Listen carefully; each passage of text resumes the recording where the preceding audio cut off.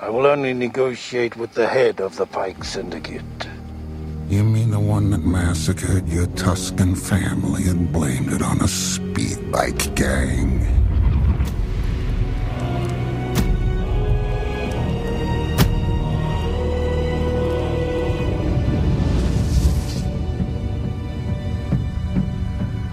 You know it's true. Boba. Let's do this right here, right now.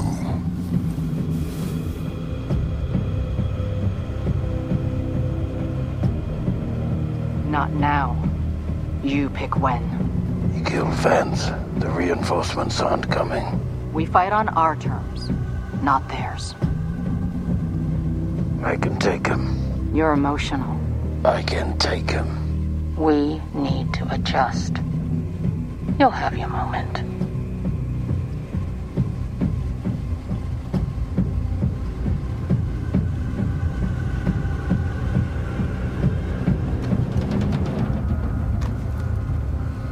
Tell your client, negotiations are terminated. You're going soft in your old age. We all do.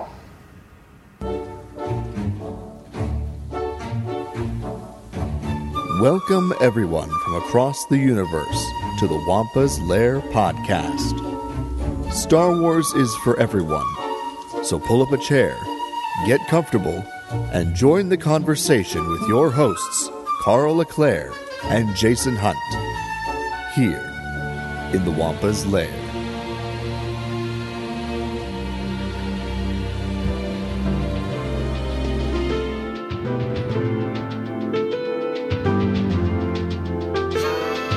Hello, everyone, and welcome back to another exciting episode of the Wampa's Lair podcast. This is episode number 454, Book of Boba Fett, Season 1.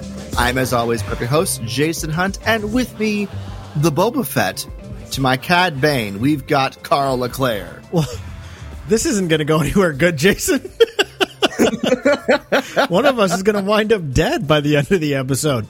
Spoiler alert, it's you. Oh, well, hell. Damn it. Oh, my goodness. I'm just excited to talk about this whole first season. It's been such a ride. You and I both, over the weekend, rewatched the whole series. Yes. We've been filling our earbuds with the score by Joseph Shirley and Ludwig Göransson.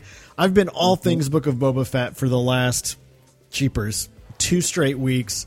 Well, longer than that, really, because the series has been running for a while. And I'm just so excited to talk about it. You know, it is a hot mess of a fun time. That's the way I describe this show.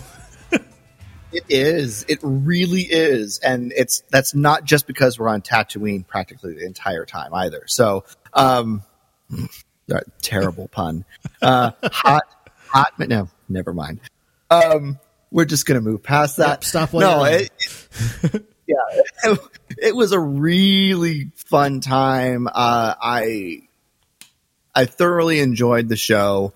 Some aspects of it I like more than others, but overall, I walked away having enjoyed the experience and looking forward to seeing what we get coming down the pipe. So, yeah. Or coming down the pike? Nah. Hey. So as you can assume, spoilers ahead. We've already given some. So if you've not yet watched season 1 of Book of Boba Fett, come back when you have, because we're going to talk about all sorts of details from the whole season. Yes, yeah, and if you don't mind spoilers, then stick around and see if you might want to actually watch the show, because I recommend it. But yeah, it's a good time. Carl, before we jump into any of the specifics, do we want to kind of give general overall impressions? Well, actually, before we get into any of Book of Boba Fett, Jason, we are almost wrapped with the month of February. It's a short month to begin with. And next week we won't have a regular scheduled Wampa's Lair episode because Katie Horn and I will be doing our next episode of Marvelous Musings. We're going to look back on the first season of Hawkeye, the Marvel Disney Plus show. So if you liked Hawkeye, be sure to check that out next week on Marvelous Musings with me and Katie. But Jason and I will be back at the beginning of March. And you know what March also marks, Jason? What does it mark, Carl? Well, of course, we have been doing it for years now. The This Is Madness tournament. This is madness. But that's right. We are back again. 2022. I think this is our Jeepers 4th or 5th year running the This Is Madness tournament. We have done character matchups. We have done scene matchups from the movies, which I believe we did last year. And this year, we've got something new planned for you once again. We are in the world of Star Wars animation. So looking at Clone Wars, Rebels, Bad Batch, and Resistance. We are going to be doing something similar to last year's This Is Madness tournament. We have chosen some of our favorite scenes from Star Wars animated projects that you get to vote on every day in the month of March. And as always, the last couple of years, I've been fortunate to be able to make this list with a wonderful guest we've had several times, the former president of the Star Wars Club at the college I worked at, the one and only Emily Pelletier. Emily and I got together a few weeks back and chose a bunch of scenes from the animated shows to put into our bracket for this year. So thanks to Emily for helping me build that bracket. And yeah, starting March 1st, every day of the week, again, not on weekends, we will have a different scene matchup for you every day where you get to pick your favorite Star Wars animated scenes. So hopefully you will participate. And as always, we'll encourage you to use the hashtag TWL This Is Madness. Indeed, because the Wampa's Lair This Is Madness is the best This Is Madness out there. I mean, I will give us props for the fact that we're always trying to make it something new and exciting. It's been really cool to see that lots of other content creators have created their own types of schemes each year around March. It's always a fun time, to get into these sorts of things. Absolutely. We have a blast with it. And it seems like everyone who's participated has a blast with it as well. So look forward to that coming next month, everybody. That's right. And right now we'll be running it on our Instagram. Still debating whether or not to do it on Twitter. We've both consciously made the choice to try to spend a little time away from Twitter in the coming months. In no judgment on those of you who love your Star Wars Twitter community. But I find it an exhausting space. Yes. So we're still deciding whether or not we'll put it on Twitter as well, but it'll definitely be on our Instagram. And hopefully if you have an Instagram and you're not following us, you'll do that. We're just at the Wampa's Lair. And you'll be able to vote every day in our story. So we've always traditionally done it on Twitter. Again, we very well may this year. We're still debating that. But you'll know when the time comes. Exactly. So, but it's time to get back to Book of Boba Fett. So Carl, did we want to do like initial first impression or just impressions of the show as a whole, before we get in the details, or do we want to kind of save that for the end? Well, I guess that would make sense to start with, right? Yeah. I'll be succinct. Like I said, kind of to introduce it. I thought this show was a hot mess of a good time.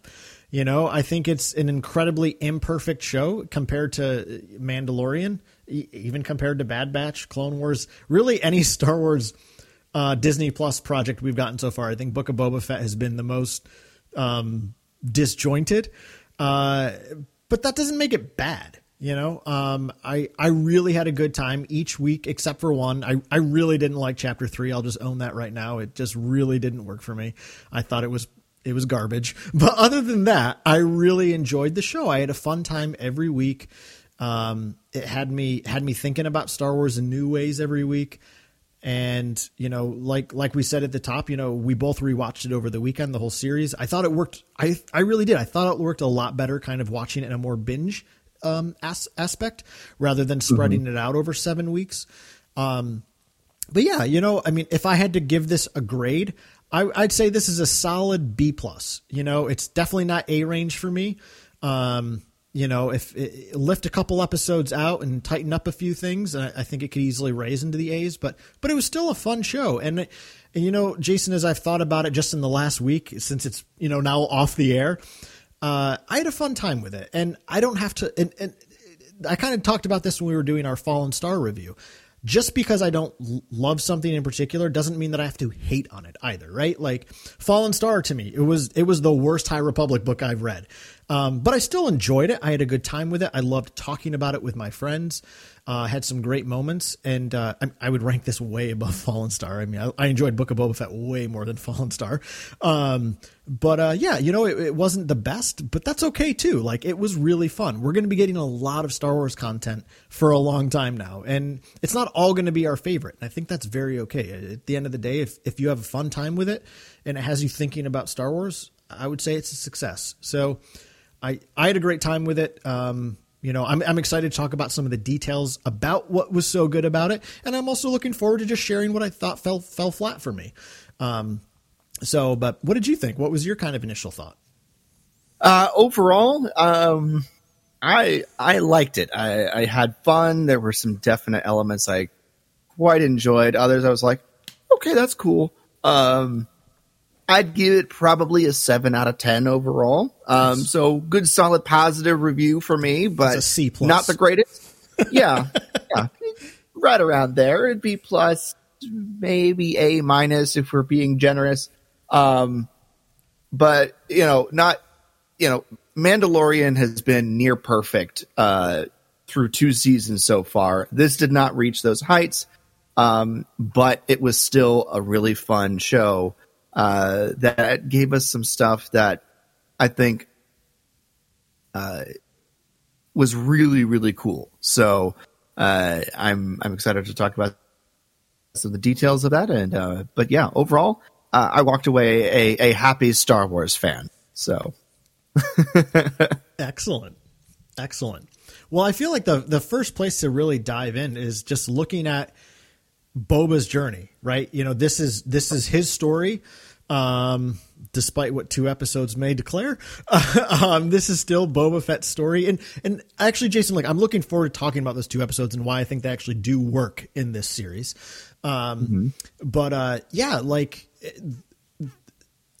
This was something that's been in kind of in the ether since Disney has acquired Star Wars. There's been talk of, obviously the first thing we knew was we're getting a sequel trilogy. And the next thing that was bouncing around was a Boba Fett movie, right? Or eventually series. So this is something that's been in the minds of Star Wars creators for a while, and certainly in the minds of Star Wars fans. And I think that this show certainly turned things on its head, right? Like this was a very new vision of Boba Fett. And I think, for some people it didn't work. I think for a lot of people it did.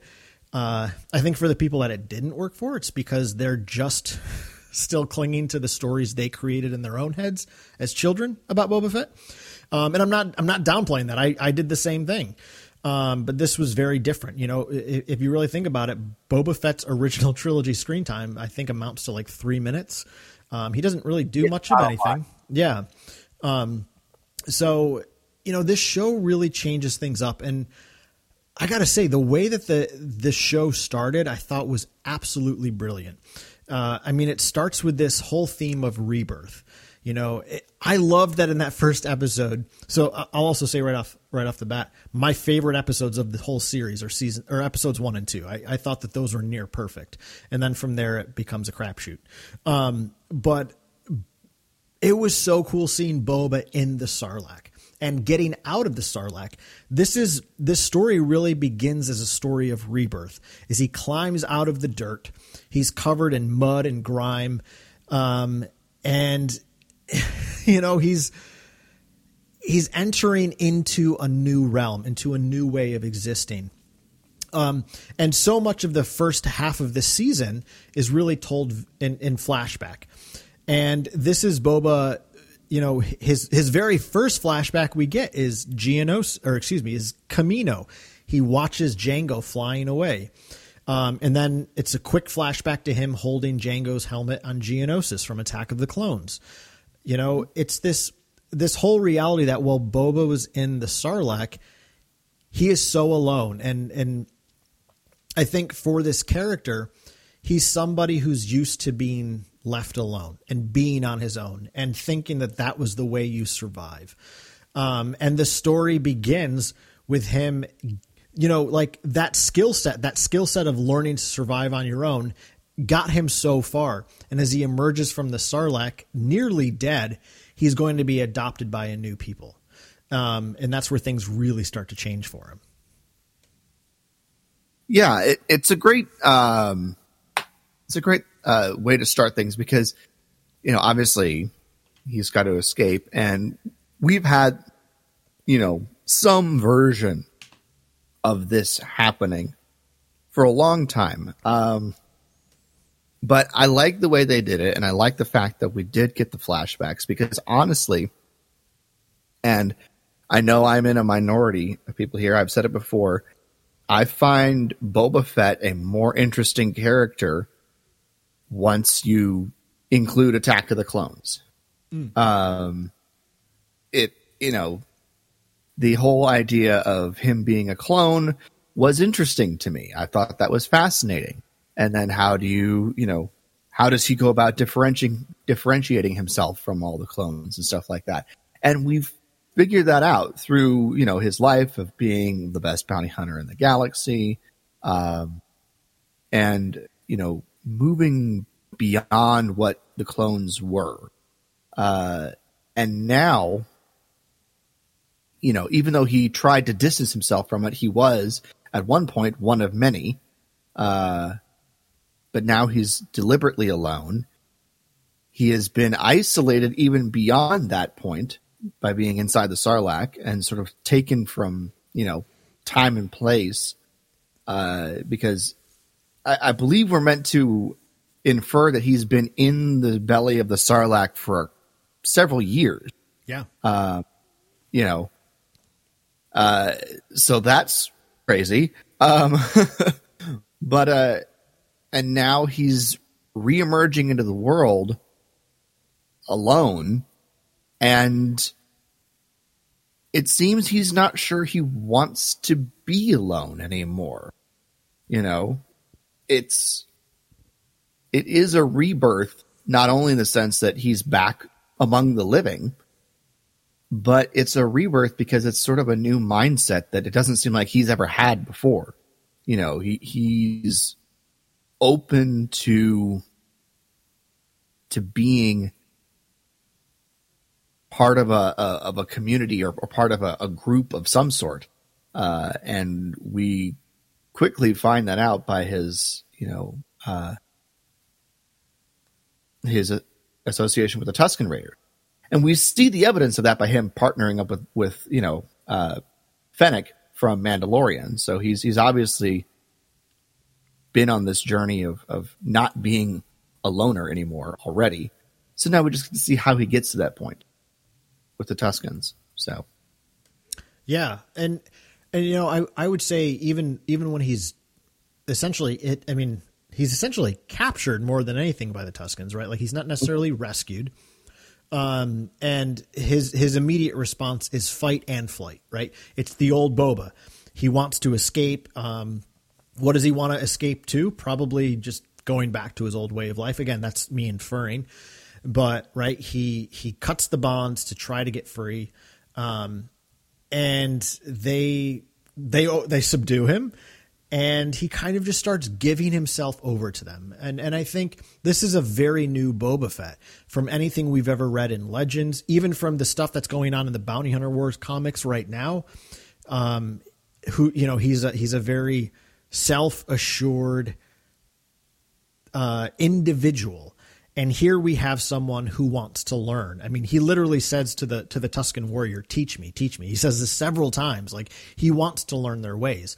He understands that they can offer something up to him. And as he starts to become more and more part of their tribe, right? Like, especially in chapter 2, you know, he immediately, when the space train is going by that the Pikes run and they start gunning down Tuskens, I mean, he quickly jumps to help aid people, right? Help them hide and take shelter. He's very quickly bonding to this particular community. And I think it's the fact that they are a warrior community. I think he really respects that, because he himself is a warrior, but they're a warrior community, right? They're not individuals. They are a community. And it just opens Boba to the importance of being part of something. And the quote he says to Fennec in chapter 4 is, you can only get so far without a tribe. You know, that's what he really learned from the Tuskens is, you know, it's hard to say how much sentimentality, is in that for Boba, again, because I think this is something I'll mention a little bit later, but I think this is one of the biggest pitfalls of the show is we don't get enough character motivation, in my opinion, from the story. There's too much inferred, not enough shown or said. But Boba really connects to this community, right? I mean, he becomes a Tusken for all intents and purposes. You know, that spirit quest he goes on in chapter 2, he finds freedom from his old life.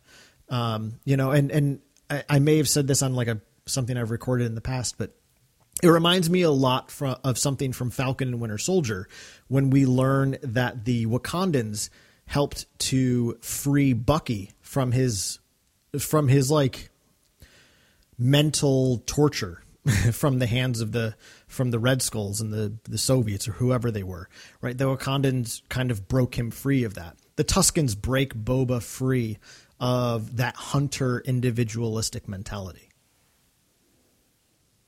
Yeah, he definitely he starts off just trying to prove himself and be useful and you know, learn their specific ways. But then it becomes more than that. It becomes, you know, he starts referring to the Tuskens as, you know, as we and stuff like that, especially after they stop the train and they send the Pikes back to the city, you know, and they're going to extract, you know, protection money from the Pikes for traveling through the area now. And he's going to be, you know, negotiate on behalf of the Tusken. And he does seem to be of the mind that he is one of them at that point. You know, it's a very different sort of change from Boba.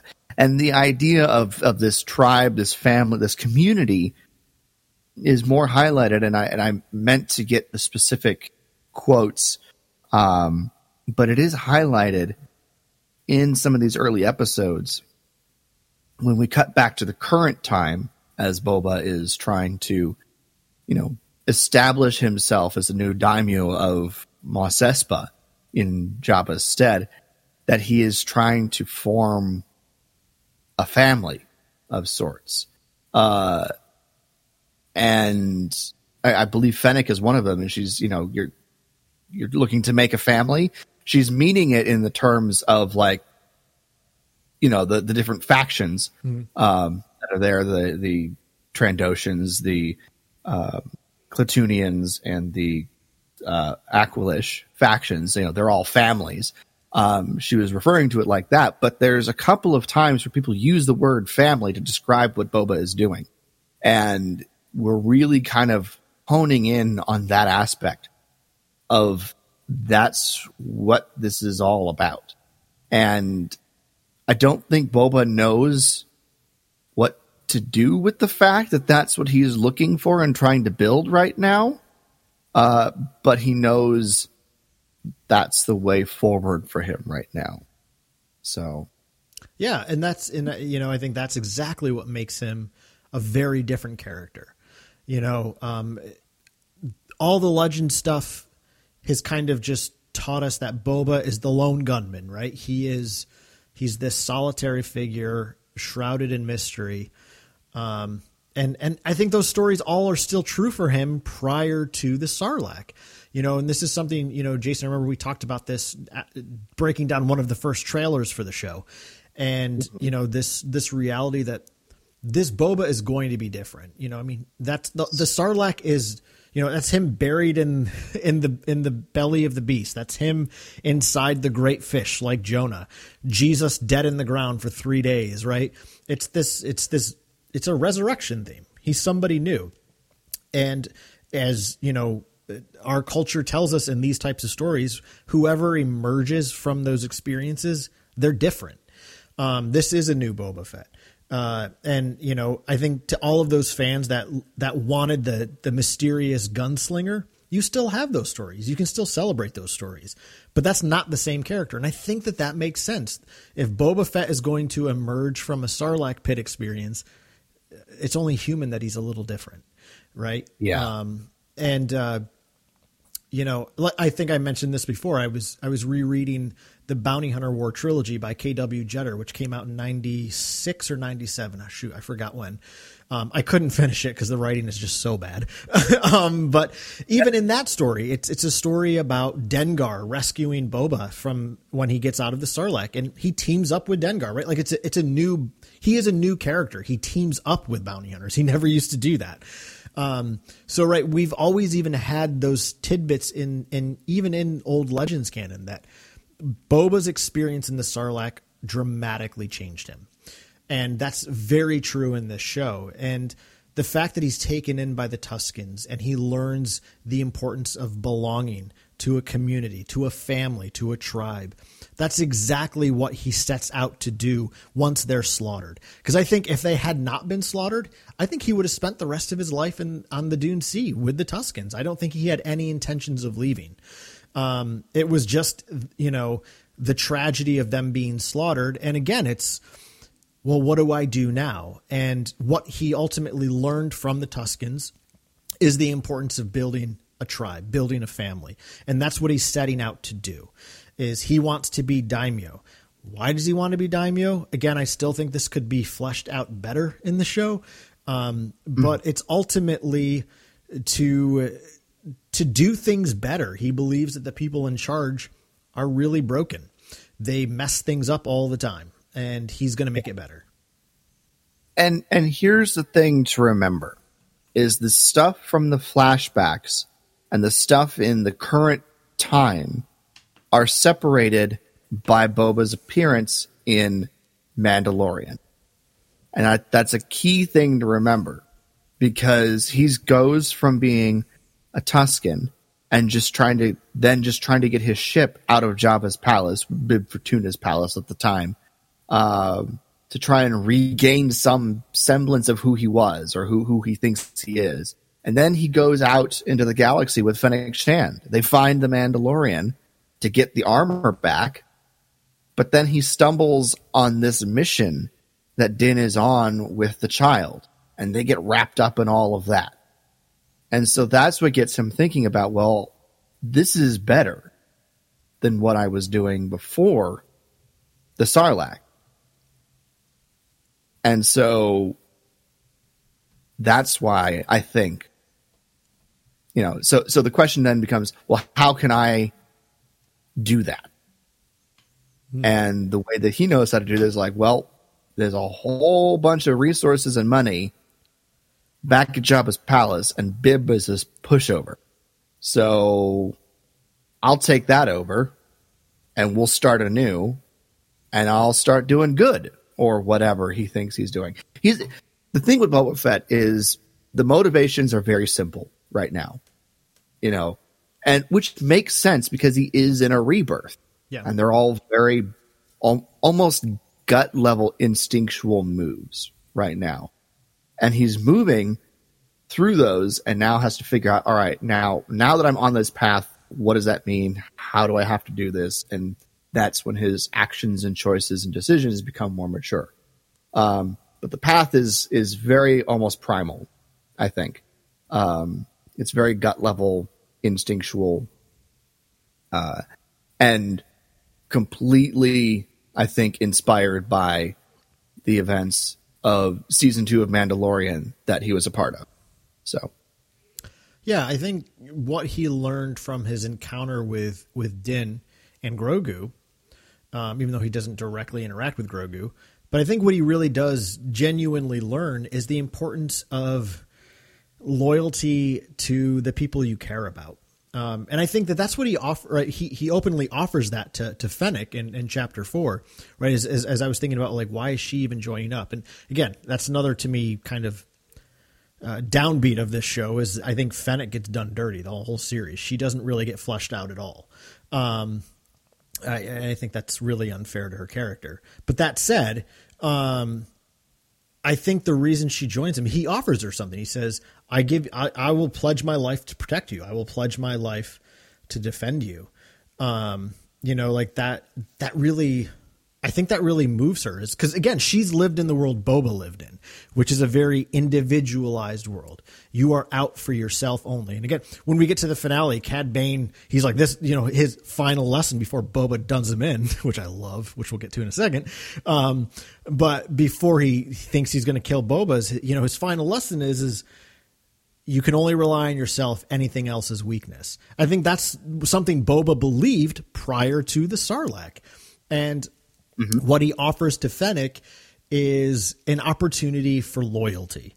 It's something very different. And I think that's where the overlap starts to come in between Boba and Din as well, is the fact that both of these characters are unbelievably loyal, in different ways to different things, but loyalty is what links them. And I think that's probably what brings Fennec in. I think that's her buy-in, is that Boba is offering her something new too, rather than just this dangerous individualized life of collecting bounties. For, in Boba's mind, a bunch of knuckleheads. Let's run our own show, and we can do this better. Yeah. And from her perspective, not only is this someone who saved her life, which, she's got to be like, and she is initially very trepidatious about it because she doesn't want to be in his debt. But, not only does she want to repay the kindness, because Boba didn't have to do that. He could have just let her die in the sand. But he felt compelled to save her life. So he did. So she has to do that. But then not only is there that aspect, you're right, there is the aspect of a pledged loyalty, and the fact that the one doing the pledging is one of the most feared warriors in the galaxy. And it's funny because, she's the one who keeps trying to get him to do things the gangster way initially. And he's like, no, we're going to do it differently. She eventually signs on to all of that. But, it is, it's a very interesting pairing. I like them as a partnership. I think the partnership works. But I would agree with you. I think she could have been fleshed out more in the show. I know it's not for show, but I would have liked to have seen more of her. Well, POV. Yeah, I think they marketed it as that this is a team up. Yes, it's Boba Fett show, but I felt like they marketed it as she's going to be a central character. She's central insofar as she's there. She helps move the plot along, but she has no clear motivations that are fleshed out. And I think that's a huge failing on Favreau and Filoni's part. I'm going to indict both of them because everybody thinks they're perfect. They're not perfect. They messed that up big time. So, and I also think that their motivations for Boba are still, you got to dig for them. and I think that's not good storytelling. So again, not to be overly negative, and we'll talk a little bit about our shortcomings later, but I think your point, Jason, which is really, really good, is just the fact that Boba is doing everything kind of on this primal level. He's been reborn. He quickly learns the lesson and importance of community and belonging. And now he's just going to work to make that happen. And I think there is a bit of there's a lot of learning curves. Like, how is that going to look? What is that going to look like? Like this is him working that out. All he knows is that he doesn't want to go back to his old way of being. And he wants to bring that lesson he learned from the Tuskens into his new world. And that's exactly why he starts drawing people to himself. It's why he brings the mod swoop gang into his circle. It's why he brings Christansen into his circle. All of these people that are kind of outcast and forgotten, these are the people he brings in, which is, by the way, a very Star Wars theme. Star Wars is all about taking the people that seem like the underdog and giving them a sense of value and importance. And Boba's doing that. And I really dig that. Yeah, absolutely. And rewarding loyalty in the aspect of the two Gamorrean brothers. They stayed loyal to Jabba, to Bib, and they were going to be loyal to him. So he starts off with that. Then he starts building the family with the outcasts, which I thought was great. I like the process that he does with that. I think that's a great idea. Pulling in the outcasts to build this foundation for himself. And Chrysanthemum is just fantastic. I think he's a highlight in this series. But I know we've got some highlights for later that we're going to save for the end. So I'll talk more about Chrysanthemum there. But yeah, it was great. But yeah, his journey pays off in the fact that once he's able to get these people together and rely on the loyalty of Din and his connections with the people of Freetown, creating this family, this community of people that are just a little bit better than the ones around them. They're not perfect. They're not like holier than thou people. They're messed up and rough and, but just a little bit better than everyone else.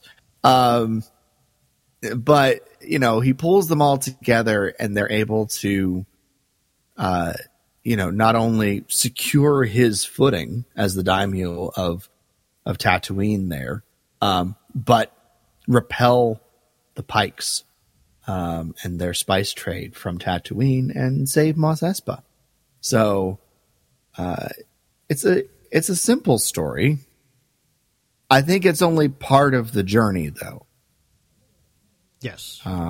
It's not a full journey. Yeah, I think they've already confirmed that there's going to be a season 2. I could be wrong about that, but I'm pretty sure that they've talked about the fact that there'll be a season 2. I could be wrong. I mean, I think the show ends in such a way that it kind of needs a season 2. But again, I could be wrong. And one of the last lines Boba says in the finale to Fennec is, "We're not cut out for this." And she says, "Well, if not us, then who?" And I think that opens the door to like, well, what is it? Because like you said, Jason, he accomplishes what he set out to do.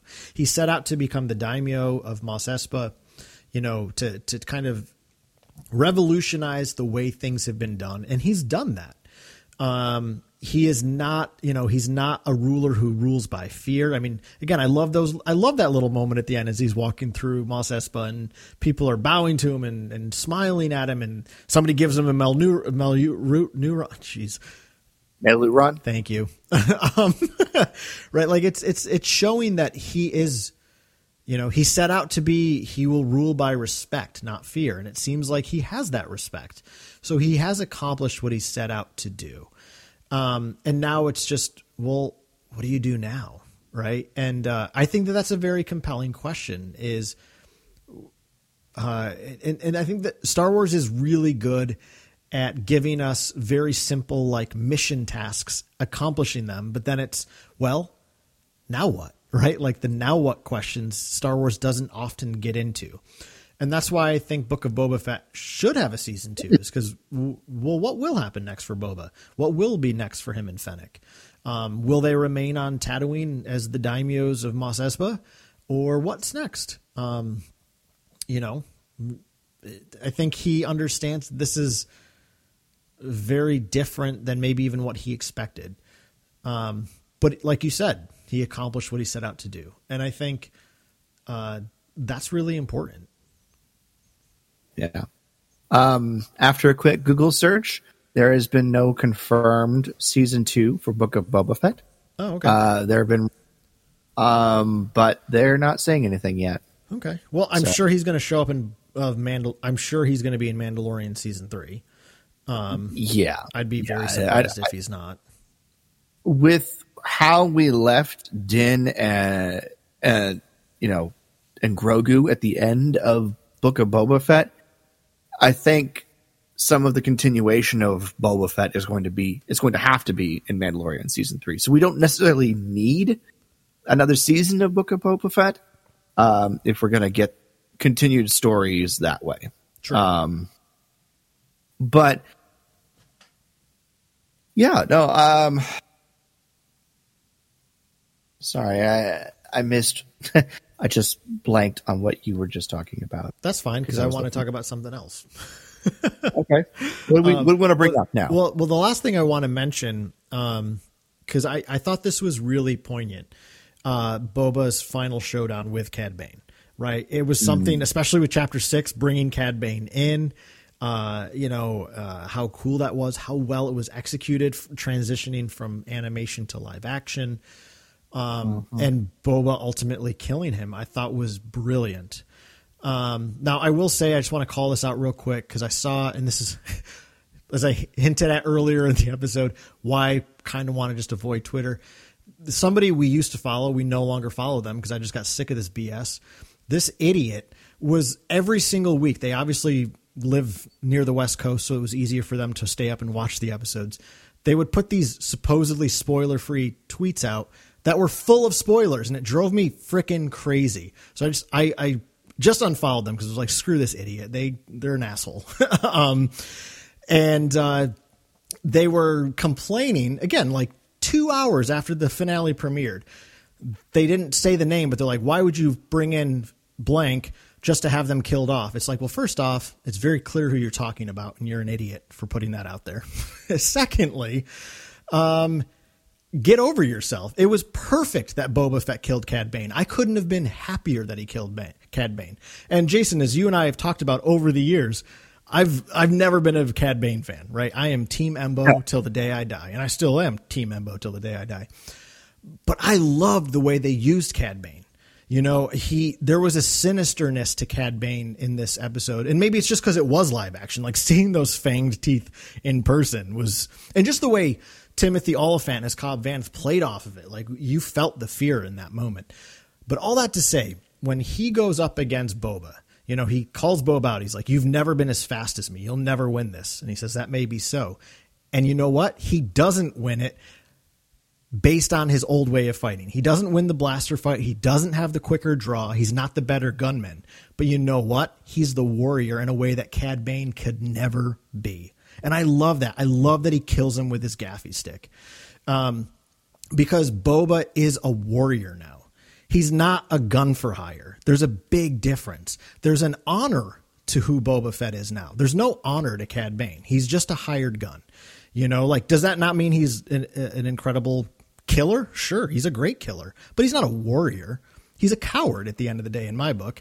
And that's what Boba Fett was, but not anymore. And warriors, again, in kind of like Western tradition, warriors, like a knight, their mission is to protect the innocent, to protect those in danger. And that's what Boba's doing here, especially in the finale. He's going to stay in Mos Espa and defend these people who, for a lot of them, are defenseless. Cad Bane is a coward. He is a cold-blooded killer, even though that's what he calls Boba Fett, because that's what Boba Fett used to be, and that's all he thinks Boba Fett still is. But he is wrong. So Boba killing him with the gaffy stick, I thought, was perfect. If he just shot him down, sure, fine. But he doesn't kill him by being the old Boba Fett. He kills him by being the warrior daimyo king Boba Fett. Cad Bane never saw it coming, and I frickin' love it. Yeah. Cad Bane was ready for who Boba used to be. He had trained and could anticipate anything the old Boba Fett would have done. And Boba fell into that pattern initially.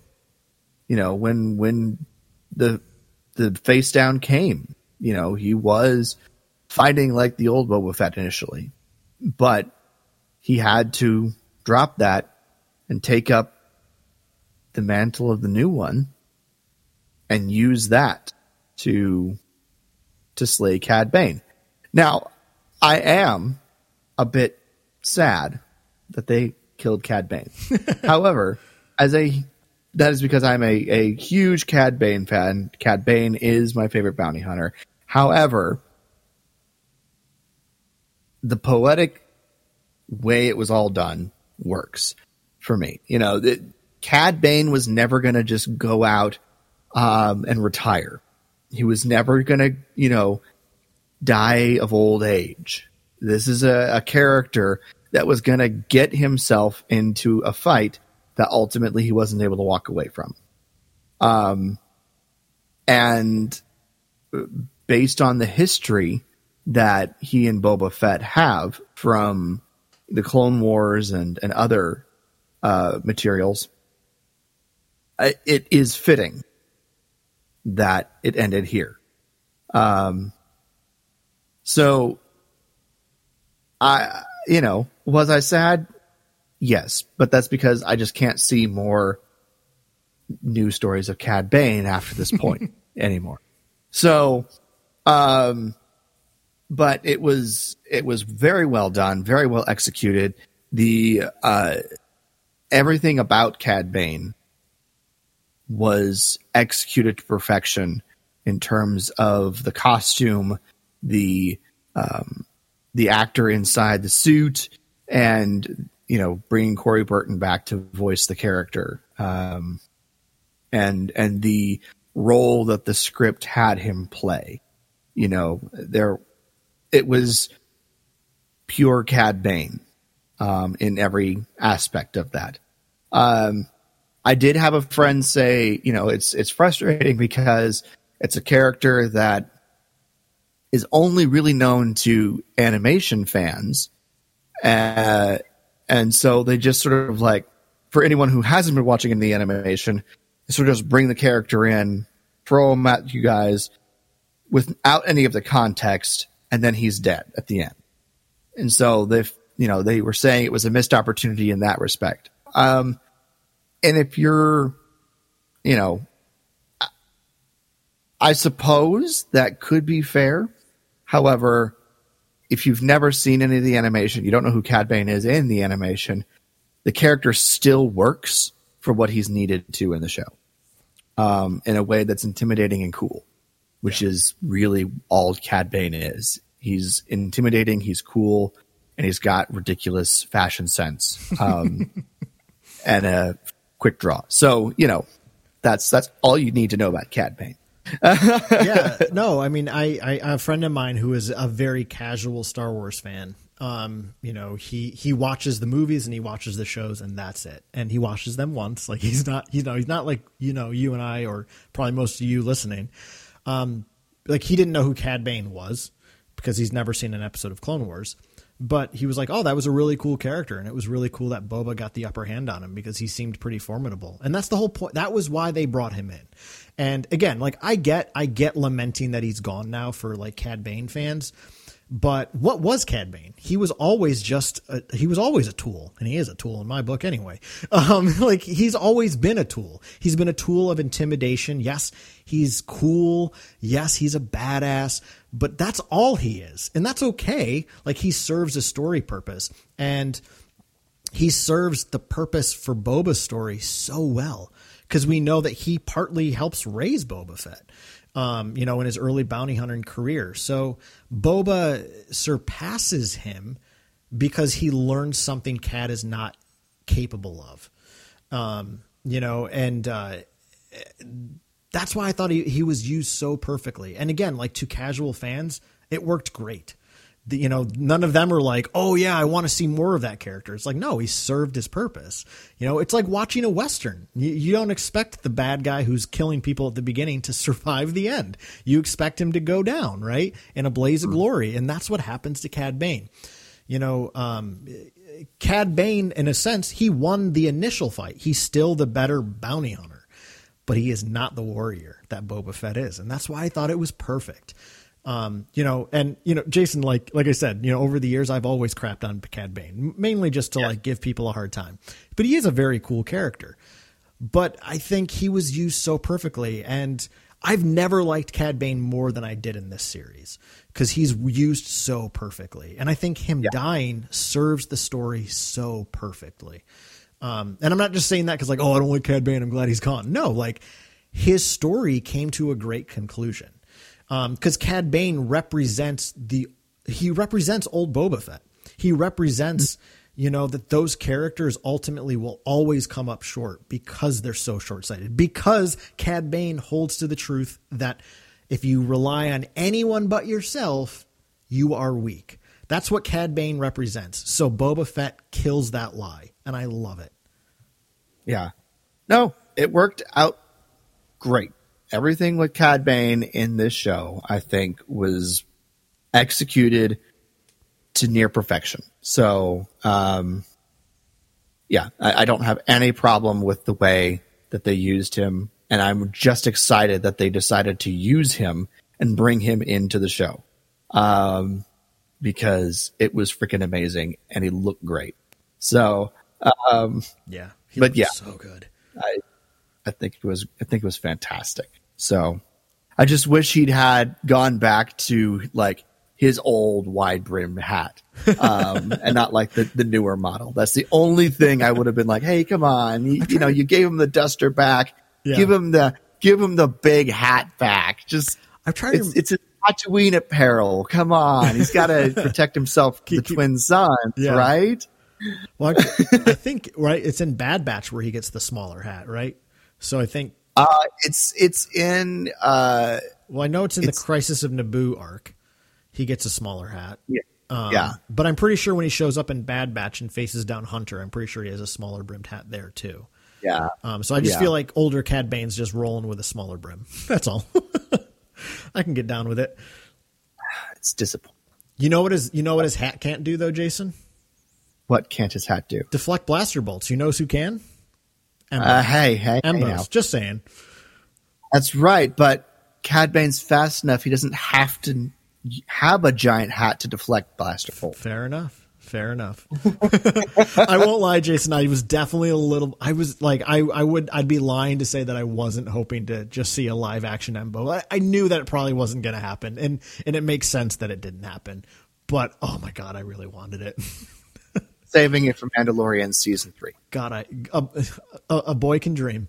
But speaking of Mandalorian, let's talk a little bit about Din Djarin's little. I feel like his arc is more fleshed out than anybody else's in the show, even though he only gets 2 episodes. I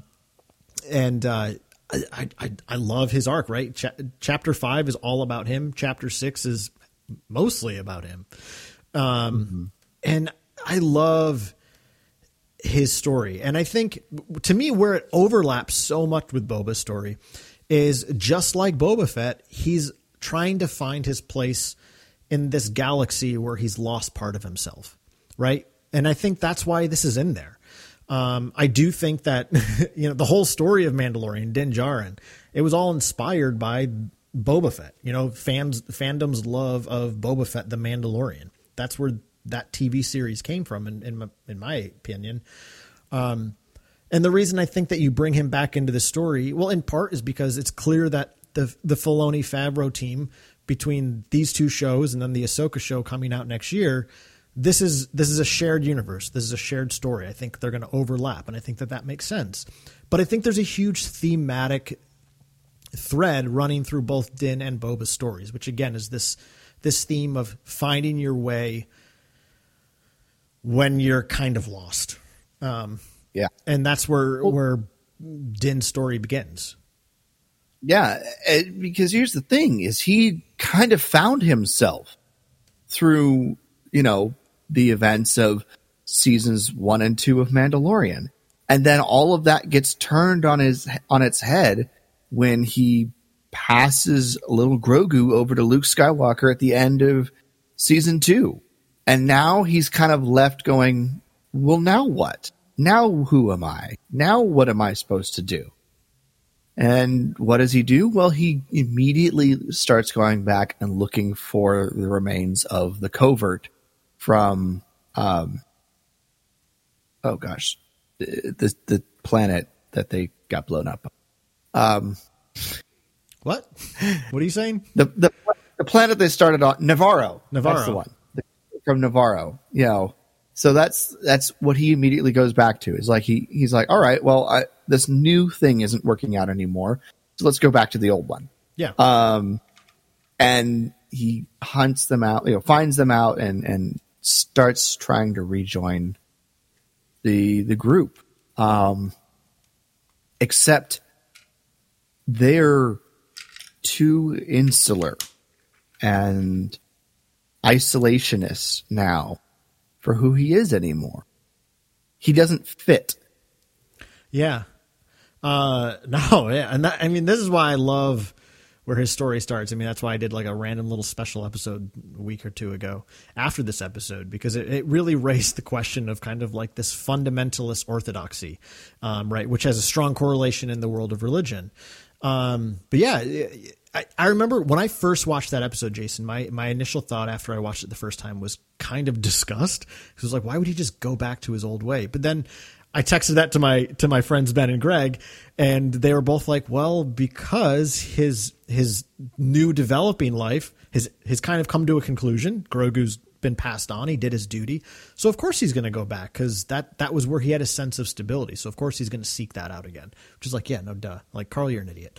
But I think that's absolutely true. He never stopped being a Mandalorian, right? He was on a quest. He was on a quest to return Grogu to the Jedi, and he completed that quest. And it took him to places he never dreamed of, clearly. But yeah, he goes back to all he's ever known.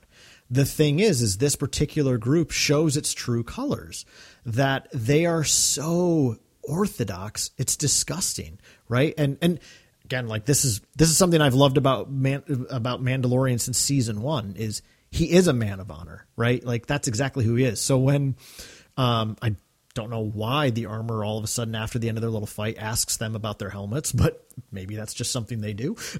Right. But he's not going to lie about it. Right. He's very honest. Like, but again, there's no mercy at all. There's no context of why did it happen? Well, how long did it happen for? Did anybody even see you? Right. Like it's just, nope, you broke this fundamental rule. You cannot be part of us anymore. Which is, I think that's just a great commentary on all sorts of groups and institutions that do that in our own world, right? Like you break one little rule and you're ostracized. It's like anything that has no room for mercy is not something you should waste your time with, in my opinion. So how can I atone? He asks. Well, go do what seems to be impossible. Go to these ruins on Mandalore. He's like, aren't they destroyed? This is the way. It's like, here's this impossible task that they're going to set him out on. And what does he do? He doesn't just depart for Mandalore. He goes looking for Grogu. I think he goes looking for something in his life that gave him a much truer sense of fulfillment than this bigoted group of fundamentalists ever did.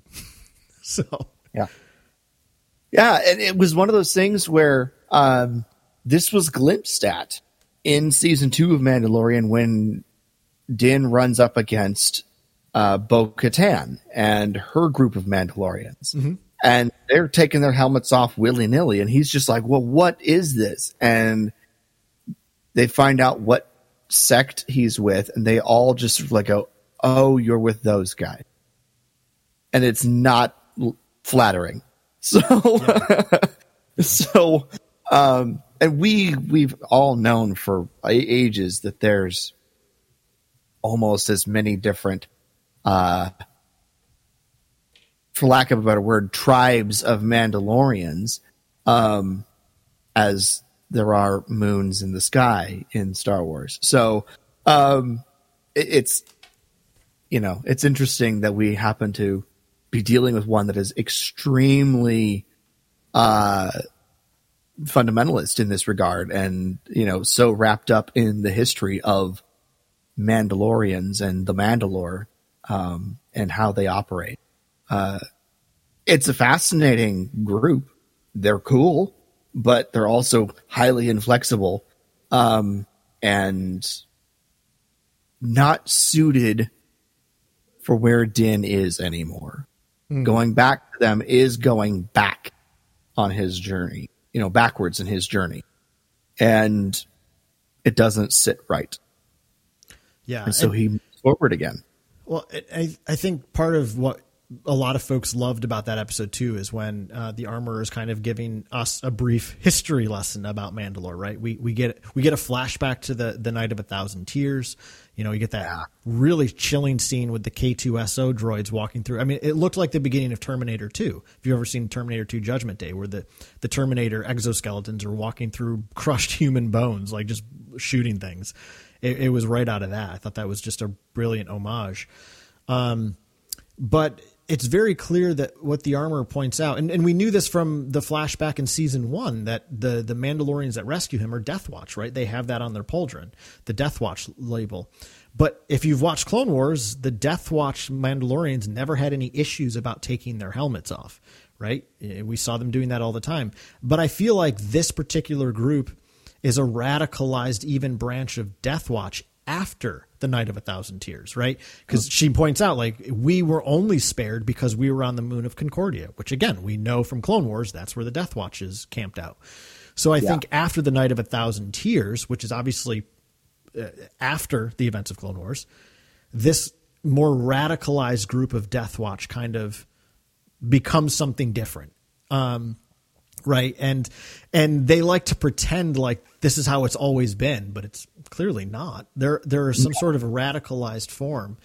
But again, Boba's a victim to all he's ever known, right? Like he's not in the wrong for wanting to go back to them, right? Like you point out, Jason, he does take a step back, but you almost can't fault him because he's just trying to, sometimes the only way to move forward is to sometimes take a step back, go back to what's familiar. And he goes back to what's familiar and they cast him out. So that's when he goes off seeking Grogu. And he manages to get a message from Peli first, which I thought was fun. He has to go build the ship. Yes, that's right. The not really, a big step in his journey, right? But I would be remiss if I did not bring up the N1 Starfighter variant that Din Djarin now owns. I'm very much in love with this ship. The N1 Starfighter is probably my favorite ship in Star Wars. And so the fact that we get to build a modified version of this has me excited for ships in ways I've never been excited about before. Yeah, it might be my new favorite ship. Not sure yet, but it's friggin' awesome. Yeah, I just wanted to point that out because I would be remiss and horribly disappointed if I forgot to do so. But yeah. It is funny though, because he leaves the Mandalorians, the Armorer and Paz Vizsla, and the next person he's interacting with is Peli, who's this character of a person, which I think she's great. She is legitimately one of my favorite new characters from the Star Wars TV stuff. And I know not everybody thinks that way, but I think she's hilarious and really funny. She's got that Jar Jar energy. I mean, she's not the same character. I'm not saying that. Right. She's the comedian, right? Yeah. So. Yeah. So, but it is interesting because he goes from a group of people who are hyper adherent to a code to someone who almost disregards any codes whatsoever, except the only one that matters to her, which is making sure she's got some money in her pockets. So but I just thought it was a, kind of a funny incidental thing, but it's just sort of a speed bump on the way to get to Grogu. Let's be perfectly honest. So yeah, that was that. Yeah, it's a super fun part of his journey. And in some ways it's kind of, Peli really provides something that I doubt he would have admitted he needed, but he needed some levity, right? Like when you face something traumatizing, like being cast out of something you've always been part of, sometimes the best initial medicine is just someone who can make you laugh, and I think Peli really provides that for him. Again, I don't think knowingly, it's just who she is. Like, that's her character. She's just a silly goofball. yeah. And I think she provides something that Din needs, even if he doesn't know that. Yeah, I would agree. But let's move on. Yeah. So, then he obviously goes to where Luke is building his Jedi Academy, which we'll sidebar because we're going to talk about that in a second here. But he goes there to give Grogu this little Beskar vest that he has the armorer make for him. And, it's still really important to him that he protects Grogu. That still seems to be something of utmost importance to him. That's his deepest desire. And, he wants to go see him, but Ahsoka gets in the way. And I've got my opinions about Ahsoka, which I'll share in a minute. But she gets in the way. She disrupts something that was good. And, kind of prevents him. And he just, all right, fine. Here's this, make sure he gets this. I want him to know he's protected.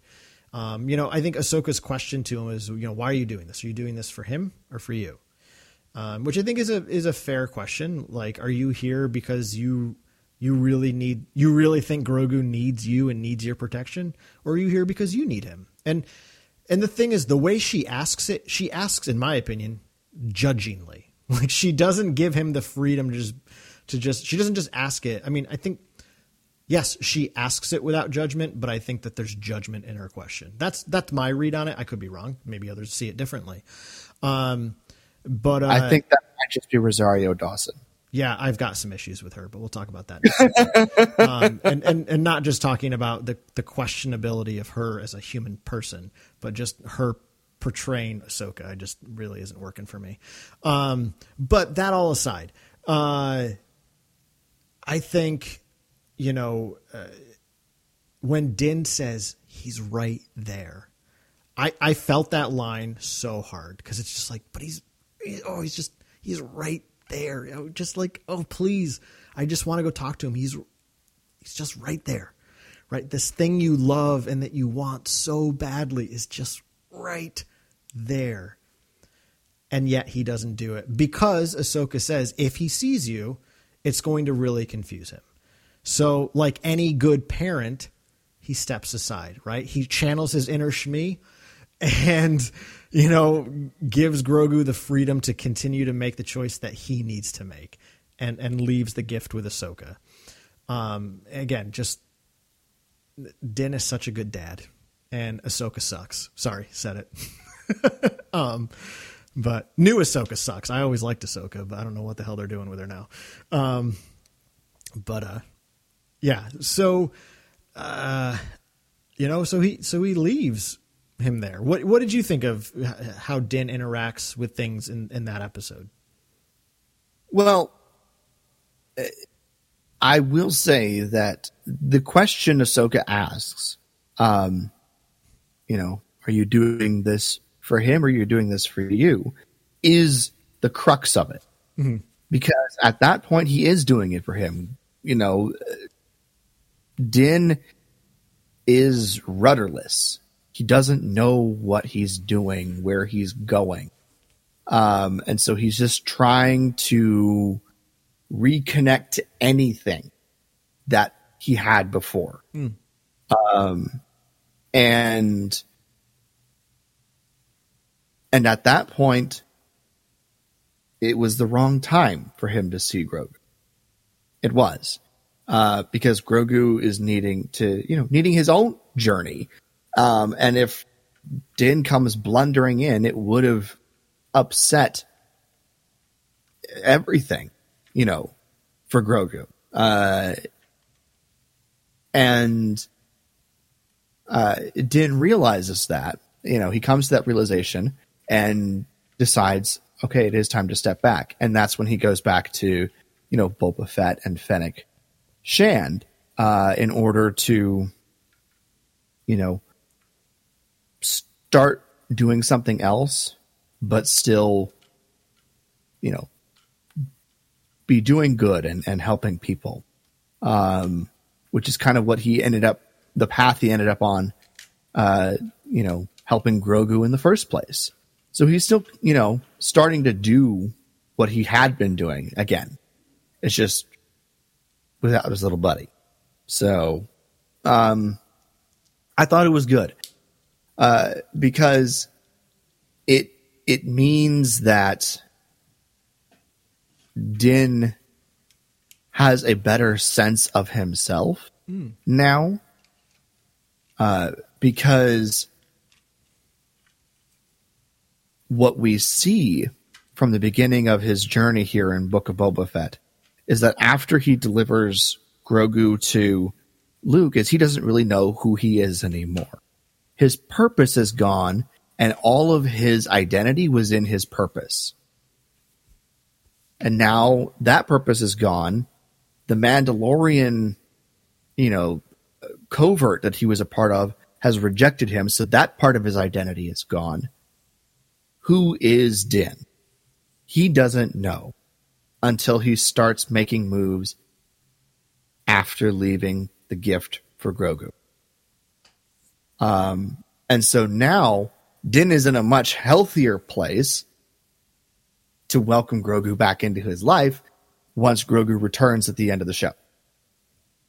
And I think that's kind of the culmination of all of this, because like I said, he doesn't know who he is without his purpose and without his covert.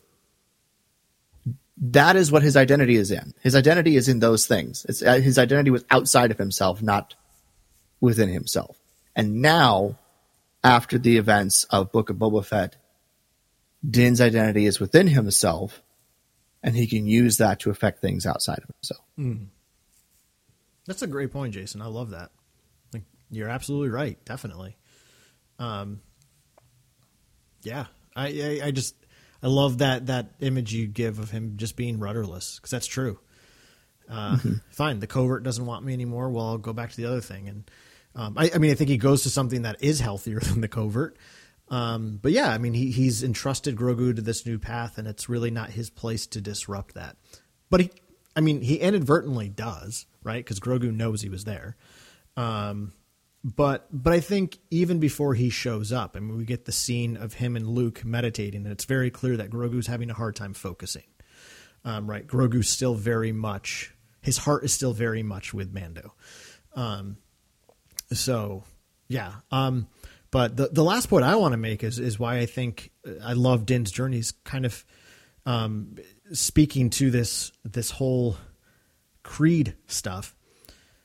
I love the little moment between him and Boba before they go out to face off against the Pikes, where Boba says like, "Oh, you must be, you're probably going to head out now, right?" And Boba's like, "No, I've pledged myself to you. Like I'm here with you till we win or I fall." And he's like, "Why?" And he's like, "By creed, I've given my life to you. This is the way." And he's like, and I love Boba says, "You really believe all that bantha fodder?" And Din says, "I do." And I love that because, again, and this is obviously me speaking out of my own personal experience, but this is Din saying, I still believe in the heart of this thing that raised me. I still believe in the heart of what it means to be Mandalorian. So, yes, it's hurt him because it's a flawed, broken system, but he still understands that there's merit. And again, this is me now maybe stepping a little bit outside of Star Wars, but I think that this is just a wildly important aspect of like how I look at religion. I think religion is amazing, but I think that religion is also really harmful to people. And the reason that it's harmful is because it's made up of people, and people are broken, right? So I think and again, this is me just speaking personally at this point, but I've always been a person who subscribes to religion. Yes, I've been on a journey to find more authentic versions of it. But all that to say, just like Din, I've never not believed in the creed. And to use Christian language, we actually have a creed. It's called the Nicene Creed. Right? Like, I believe in that stuff. And I believe in living out what it stands for. And I think that's what Din's all about, is like, yes, that they hurt him and they're broken, and maybe he needs to find a new way of being Mandalorian, but he still believes in the heart of what they stand for, which I think in Din's mind is being people of honor that protect others. Right. And I think that's what really matters to him. And I think he's been shaken up by the fact that the people that raised him kind of suck. But it doesn't mean he doesn't love what they are supposed to stand for. Right. And that's the same way I even view religion. Like, I love religion, and I also recognize that it sucks and it hurts people all the time. But that's, that's because it's flawed and it's broken, but it doesn't mean that at its core, it's insidious. Exactly. And, all that is reinforced, all that honor in Din, and therefore starting to bleed over into Boba Fett, to bring it back to the subject of the show, is reinforced because the name of that final episode is In the Name of Honor. Yeah. And it's really great to see that in action, when two of them go out together and start, the beginning of the end of the whole conflict. Yeah. So, all right. So I'm just going to throw this in now because I rather than talking about a whole section of just like what we think fell flat, I'm just going to throw in the things that fell flat for me as we're talking about other things. Why the hell? Okay. So Boba and Din smartly come out using their jetpacks to gun down people from the air, and then they just land on the ground. Why aren't we staying in the air, yo? Makes no sense to me at all. Gonna run out of fuel. Oh, come on. Battlefront 2, you can always land on a rooftop, refuel, and take off again. I just thinking how much, like, all those times I played hero mode in Battlefront 2 and how hard it is to kill Boba Fett because he's always in the air. So Fair enough. Fair enough.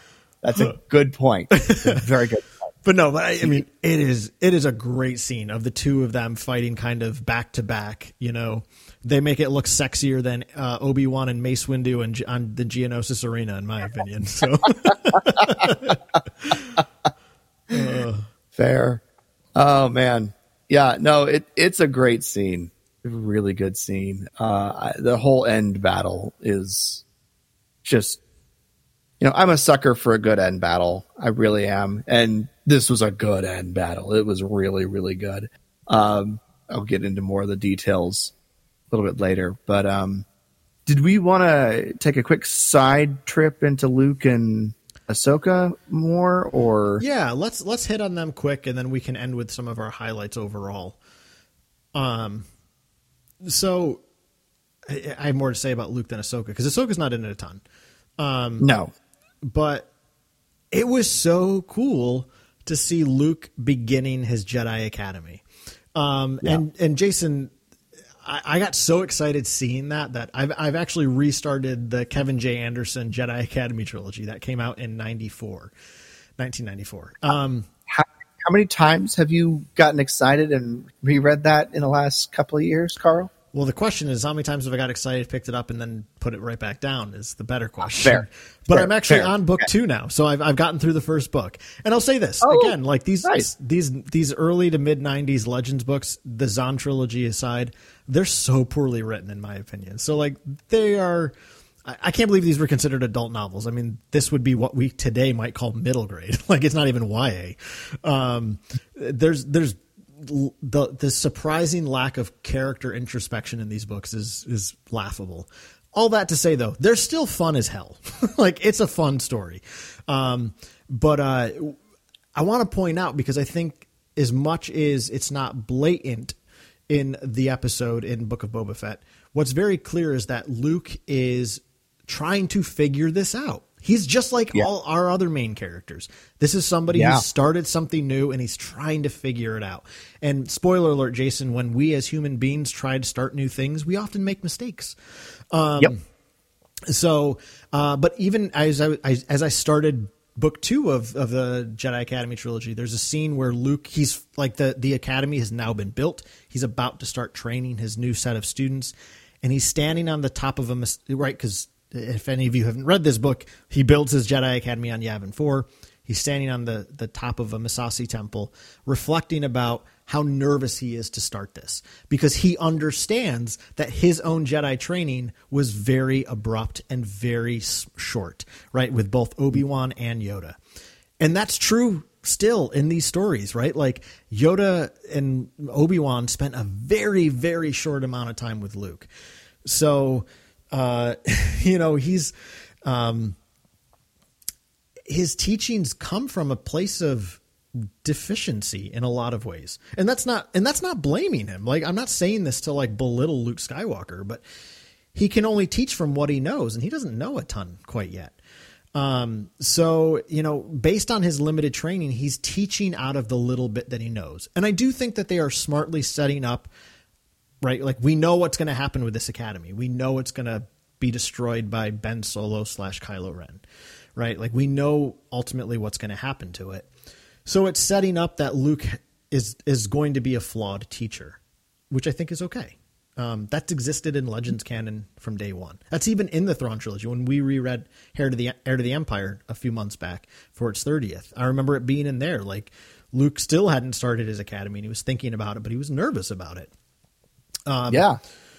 So yeah, I've talked a lot. I'm going to shut up, Jason. I'm sorry. What were your initial thoughts? I mean, I just got so flippin' excited seeing those androids starting to build his academy. Yeah, no, it was really cool. It was really cool to see. It's nice to see Luke, what Luke is up to during this time period. And, I was impressed with how they were able to pull Luke off. It didn't, if I'm looking at the episode with a critical eye, there's something about it that doesn't feel quite right technically. But if I'm just there to enjoy the episode, it doesn't faze me at all. But it's about as close to perfect as we're going to get technically, I think, with what they did to make him look like Luke Skywalker. So I'll take it. But yeah, it was really, really cool to see and see how he's trying to train, because he's still nervous. He asks, Ahsoka. Ahsoka is there as a sounding board, as someone to like get information from, ask questions from, and she's leaving at the end of that, time on the planet there that we, were there at the temple. She's leaving, and he asks her, "Will I ever see you again?" Because when he says that, Jason, real quick, I always just want to cut in Shmi saying, "What does your heart tell you?" Oh man. But he's saying that, and the way that he says it is because he knows he has so many more questions that he wants to ask her. Because he doesn't know what he's doing. He's doing the best he can with what he's got, but he doesn't know what he's doing. He doesn't know if it's going to work. And ultimately, his first student decides to go back to his old life. Actually, hold on, because this is a point I'm going to make in a second. It's not his first student. His first student also left. It was Leia. That's true. Yeah. Yeah. He's 0 for 2. His second student. Yeah. He is 0 for 2 after Grogu. Yeah. And Grogu was arguably a better candidate than Leia because he had been in the Jedi Temple before the fall of the Republic. So he already had a baseline. And like Luke says to Ahsoka, is that he's more kind of unlocking memories for Grogu than actually teaching him anything.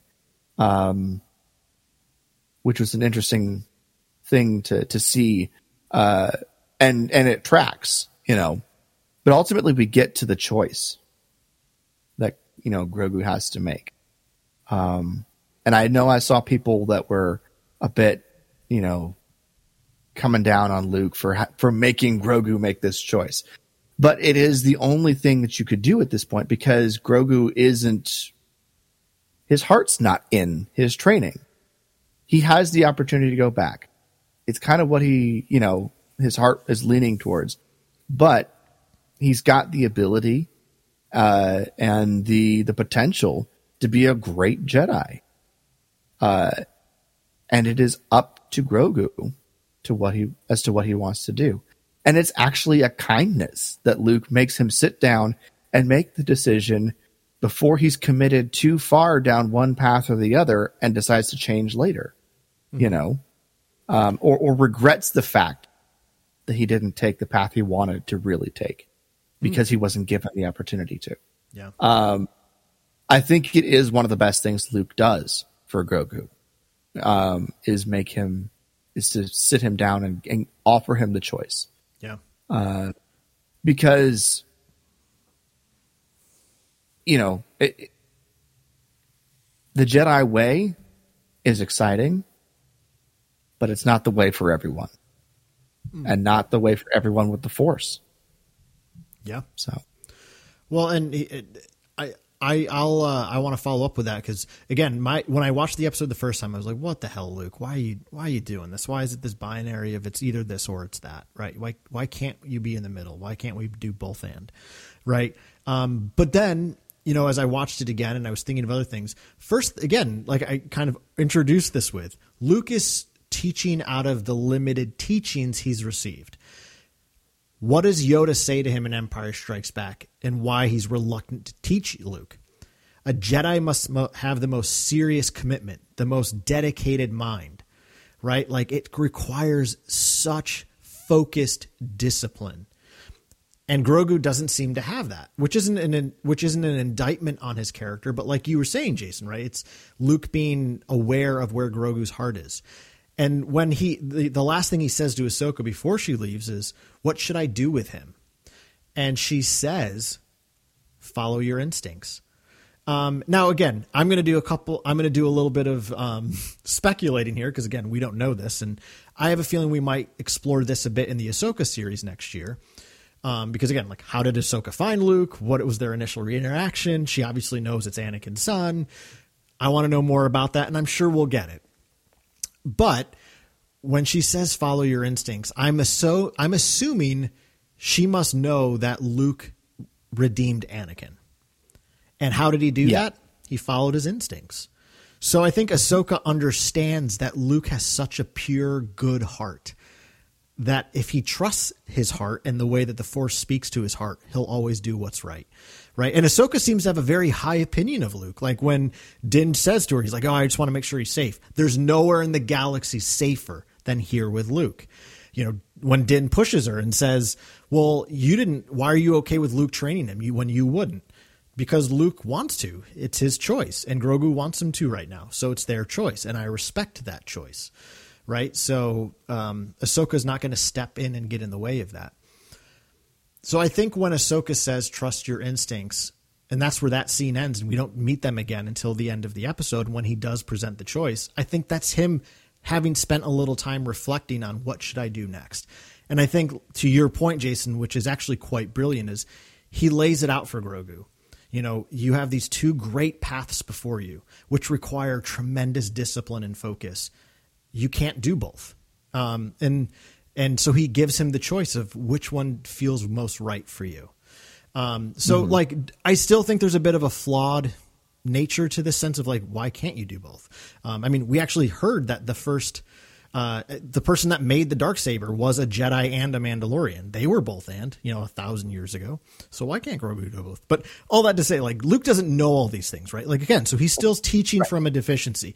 But I think to your point, Jason, is it's coming out of the kindness of Luke's heart. Like he really wants Grogu to make the choice that feels most authentic. Yeah. And also, let's be honest, Grogu is also still a child. So that's also part of why he can't do both right now either. So,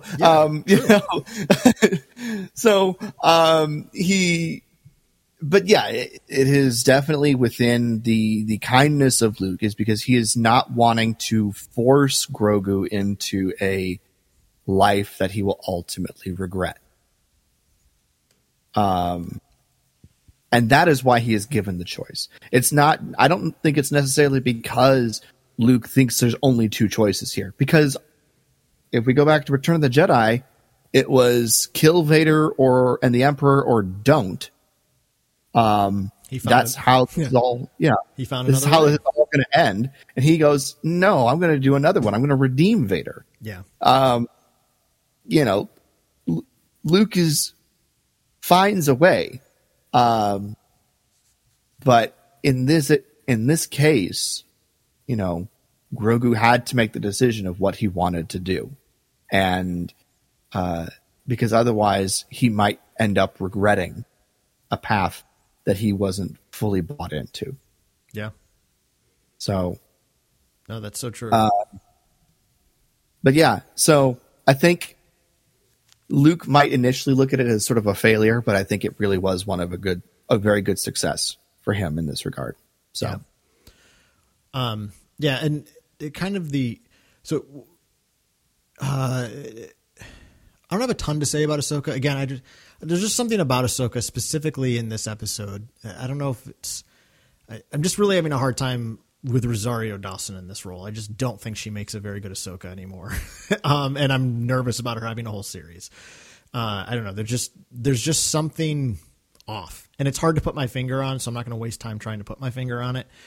But all that aside, when Din looks at the androids amidst their work and says, what is this place? I love Ahsoka's line, right now it's nothing, but soon it will be a great school. I feel like, again, I love this because it speaks to, this is to me, again, that's a huge Star Wars theme of like, it's Luke looking at the sunset, right now it's nothing, but someday he's going to be something great.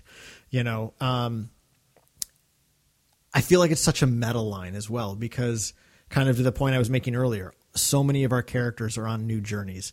Right now they're not quite anything, but they're going to be something great.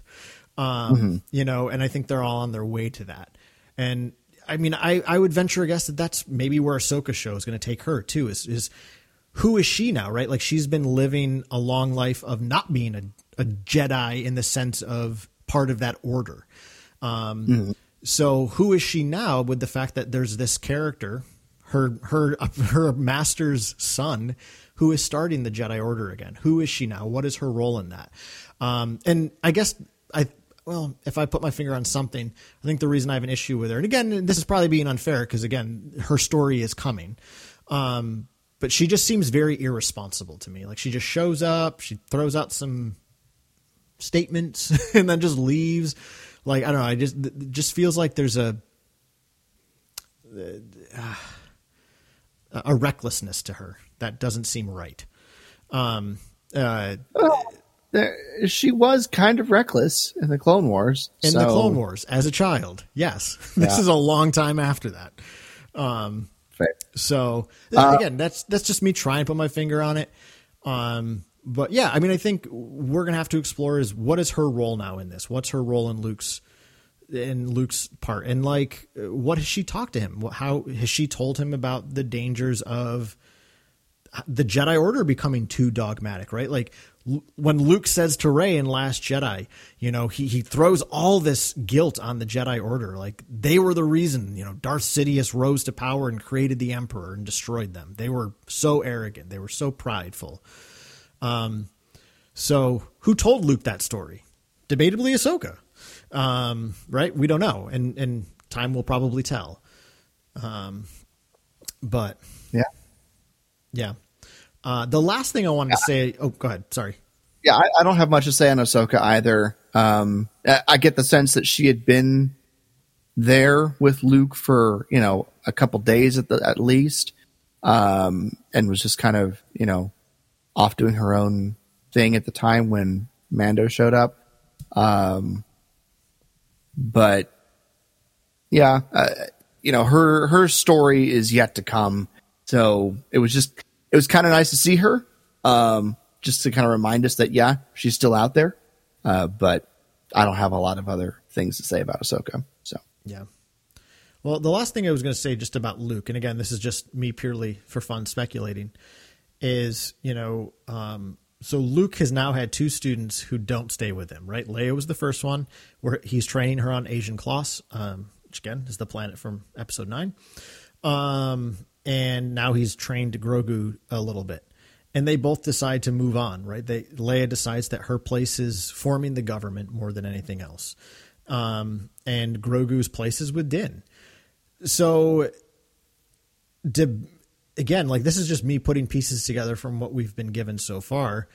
But when Luke is talking to Rey in that pivotal scene in Last Jedi, and he says, I took my nephew Ben and a dozen students and started a training temple. It seems like this temple he's building in Book of Boba Fett is going to sit vacant for a few years. Because after Grogu leaves, I feel like he probably does decide to go out into the galaxy, learn a little bit about the Force and the Jedi, learn the things that he clearly knows he's missing before starting this dedicated temple, 5 to 10 years later, when he brings in his nephew. So, this is what I'll just be completely honest about, Jason, is when that episode first dropped too, my initial thought was like, this is the story I want. Like, when the hell are we getting our Clone Wars version of the big 3 between episodes 6 and 7, right? Like, I want the story of Luke doing this stuff. I want to know what Han and Leia are up to. Like, that, I really want those stories. So, it just made me pine ever more for those stories. We'll get them somehow, some way. We'll get those stories. But yeah, it definitely was good to see. So yeah. And I will say, I'm curious because again, in the Jedi Academy trilogy, Luke makes an appeal to the New Republic Senate to kind of bless his adventures to start a new order. Because again, he sees the importance of tying the Jedi to the New Republic, which I don't know. And again, this is me just speculating. I feel like that's not true for Luke in our new canon. Like, Luke doesn't seem to want to repeat the mistake of the prequel Jedi, which was the Jedi exist for the whims of a political system. I feel like Luke is training a group of just guardians of peace and justice. That's what it seems like to me as well. Yeah. Yeah. He doesn't. I don't think he. I mean, I don't think he's trying to build a new order. You know. Yeah. He's got connections with the New Republic. Yeah. So if they need help, they'll reach out, but they're not working at the behest of the New Republic. Yeah, for sure. I would assume. For sure. Well, Jason, let's round out the conversation by just talking some of our other favorite highlights from the show, because there was lots of great stuff just dropped in throughout the series. There was one thing I wanted to talk about that was sort of a general.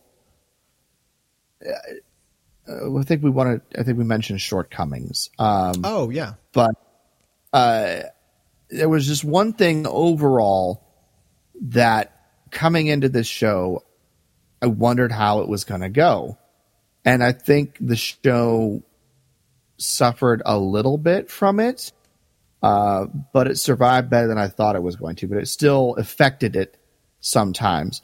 And that is the fact that going into the show, Boba Fett is a character that is a side character. Not only a side character, but a background character, except for a few scenes. In the movies, he's very much just a one-note kind of a character that we see a couple of times in Attack of the Clones, Empire Strikes Back, and Return of the Jedi.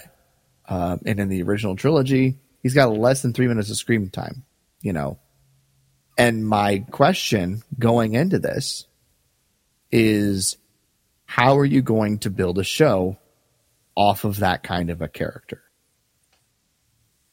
I was wondering is, how is it going to go? Is it going to be, can Boba Fett carry his own show? And I'm not sure we got a solid answer on that. Sure. Maybe you did get a solid answer on that. I mean, I think he did well. He did better than I thought, but I still don't think, obviously, since we had this whole diversion with Din and the Mandalorian, maybe not. I think, well, I'm going to follow that up by saying, here's where I think ultimately the show kind of fell short for me. Was I think that the opening 2 episodes showed us that, wow, they really do have a story to tell with Boba Fett, and then they kicked it to the wind. So again, I blame wholeheartedly, because I don't think there's enough of this from fandom, and I don't mean this like we should be hateful and belittling, but there were so many people that were jerks, still are jerks, to Rian Johnson and J.J. Abrams, and then Filoni and Favreau always get a pass. But I think this show really shows their flaws. And I mean, I've always thought Filoni's been flawed. I'm sure I'll get a lot of people that are mad at me for saying that, but he ain't perfect, y'all. But I think this show started off by saying, wow, there really is, because to your point, Jason, like, how do you tell a story based on somebody who has 3 minutes of screen time? Well, the easy answer is you can do anything you want. That's kind of the cool thing is they're really, I mean, yes, fans have their tunnel vision of who Boba Fett is and what he's allowed to be. But ultimately, if you ask them to back that up with screen credit, they can't, because there isn't any. So I think that was kind of the excitement and the adventure of the show, is you can kind of do whatever you want. And they really took it to some cool new places those first couple episodes. And then they just settled it into a very poorly written crime story, right? Like they were trying to make this into some sort of crime drama. And I'm on the side right now, by the way, I'm rewatching the Sopranos TV series, which I still think is probably one of the best TV shows that's ever been on TV. And it does a crime family story so perfectly. I mean, in a way that Book of Boba Fett doesn't even come close. So yeah, I mean, for me, that's the biggest flaw, is they started the show so strong, with really kind of going a really neat route with the Tuskens.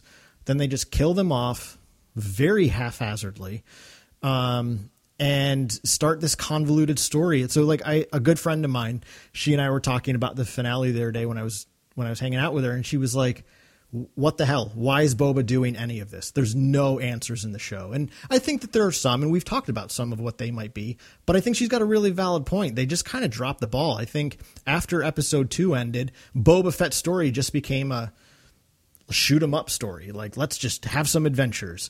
And it lacked really any character depth. And I think that's the biggest flaw. I mean, yes, episodes 5 and 6 are tremendous fun, but they have nothing to do with Boba Fett directly. So yeah, I think the show had a lot of potential, but Filoni and Favreau got so busy playing in their sandbox, they forgot to tell a good story. That's my opinion. That's why, like, to me, this will never be an A-class show. It would never be higher than, like you, probably a 7 out of 10, because the character depth that we got so richly in Mandalorian is really lacking in this show. And Fennec is the prime example, but even Boba, the headlining character, yes, his story is, it's a basic arc to a degree, but motivations are wildly lacking in this show. So I think that's my biggest complaint about the series. Yeah. And I could nitpick a few things, but I think overall my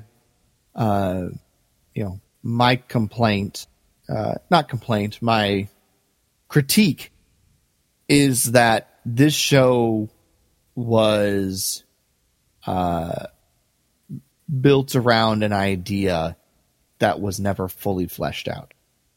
And the idea of a character that doesn't have the bones to stand it up with, in my opinion. And like I've said numerous times before all this, Boba Fett is the most overrated character in Star Wars. I might rescind that a bit because I did enjoy the show, and I do like, the new Boba Fett more than I've liked Boba Fett at any other point in the character's history.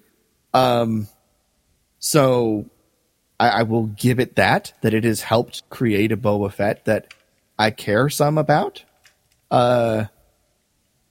But it's still a character that the driving force behind, for many people, including a lot of the creatives working on the show, is, oh my God, he's so freaking cool. And you need a little bit more than that to have a TV show. So, that being said, we got some amazing adventures and some other fantastic stuff that came out of this show. And I'm ready to talk about some of those. Yeah. And again, like I said at the top, like we both said, this has so much fun stuff that it's fine. Like, I mean, that big flaw that I talked about, it's there. Like that there's something at the heart of the show that just fell flat for me. But it doesn't mean I hate it, But one last thing I think it's always important to indict fan bros. All y'all that called Rey a Mary Sue for knowing how to fight with a lightsaber without training. Y'all seem to love Boba riding on a Rancor without any training. So just going to point it out there that y'all are hypocrites. So I didn't need to see Boba learning how to ride a Rancor. That particular storyline didn't excite me at all. Cause I'm not a creature monster person. It was cool to see him riding it, but hey, we didn't see him learn. So I guess Boba Fett's a Mary Sue.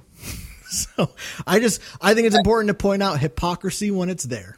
So I think we can assume he trained off screen, but sure, but we didn't see it. So we can't, we can assume we can assume that about Rey, but fan bros can't. So, anyway, apparently. Yeah. So, that's sorry to have to be the one to indict, but got to indict when when you're guilty. But yeah, lots of fun stuff, Jason. Yes. Where do you want to start? Well, the biggest thing for me, which I've hinted at several times, is the Tuskens. I absolutely loved the way the Tuskens are used in this show. And again, we owe this to Chapter 9 of Mandalorian and, first episode of Season 2, The Marshal, where Din is talking to the people of Mos Pelgo, which is now Freetown. And he says, yes, the Tuskens are a brutal people, but so is the Dune Sea.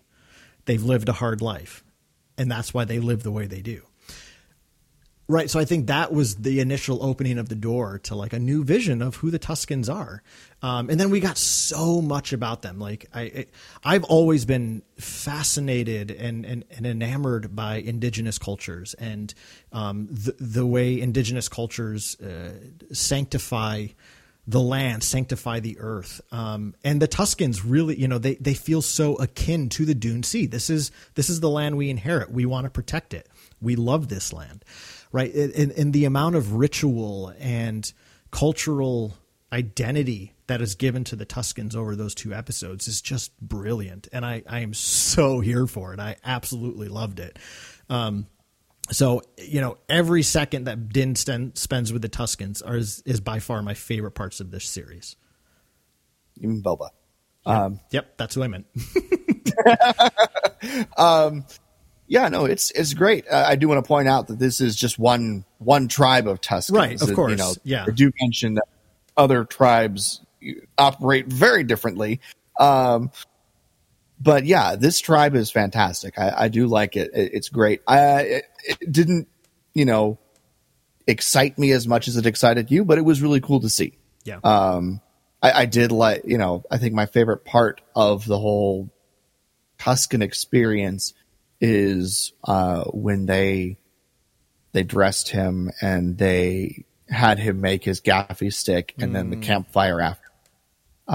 Yeah. I think that was probably my favorite Tusken sequence. Same here. So that was the lizard is whatever, but a lizard. The whole thank you. Yeah, a lizard. Thank you. I like what you posted about that scene. It's like, did you get what you say when you get socks? It's like getting Christmas, getting socks at Christmas. Socks. Thank you. Thank you. Yeah, right? Yeah. But no, I thought it was cool. One of the things I know we mentioned on the podcast earlier is I thought it was a bit maybe we didn't mention on the podcast, it might have just been you and I talking, is that the killing of the tribe was very abrupt.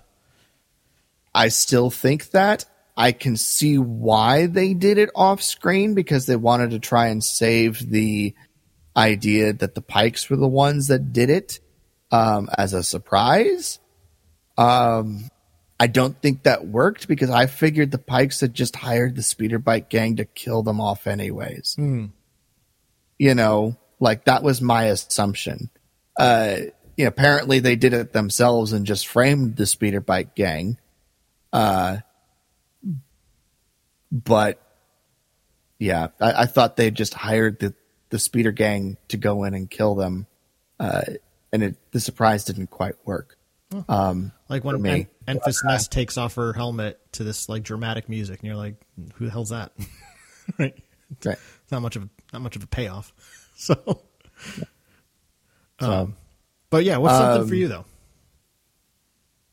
Well, you mentioned it's something that's not really up your alley, but honestly, the Rancor was a huge deal for me. Yeah. I like the Rancor is my favorite monster in Star Wars. So anytime I can get some more stuff about Rancors, I like it.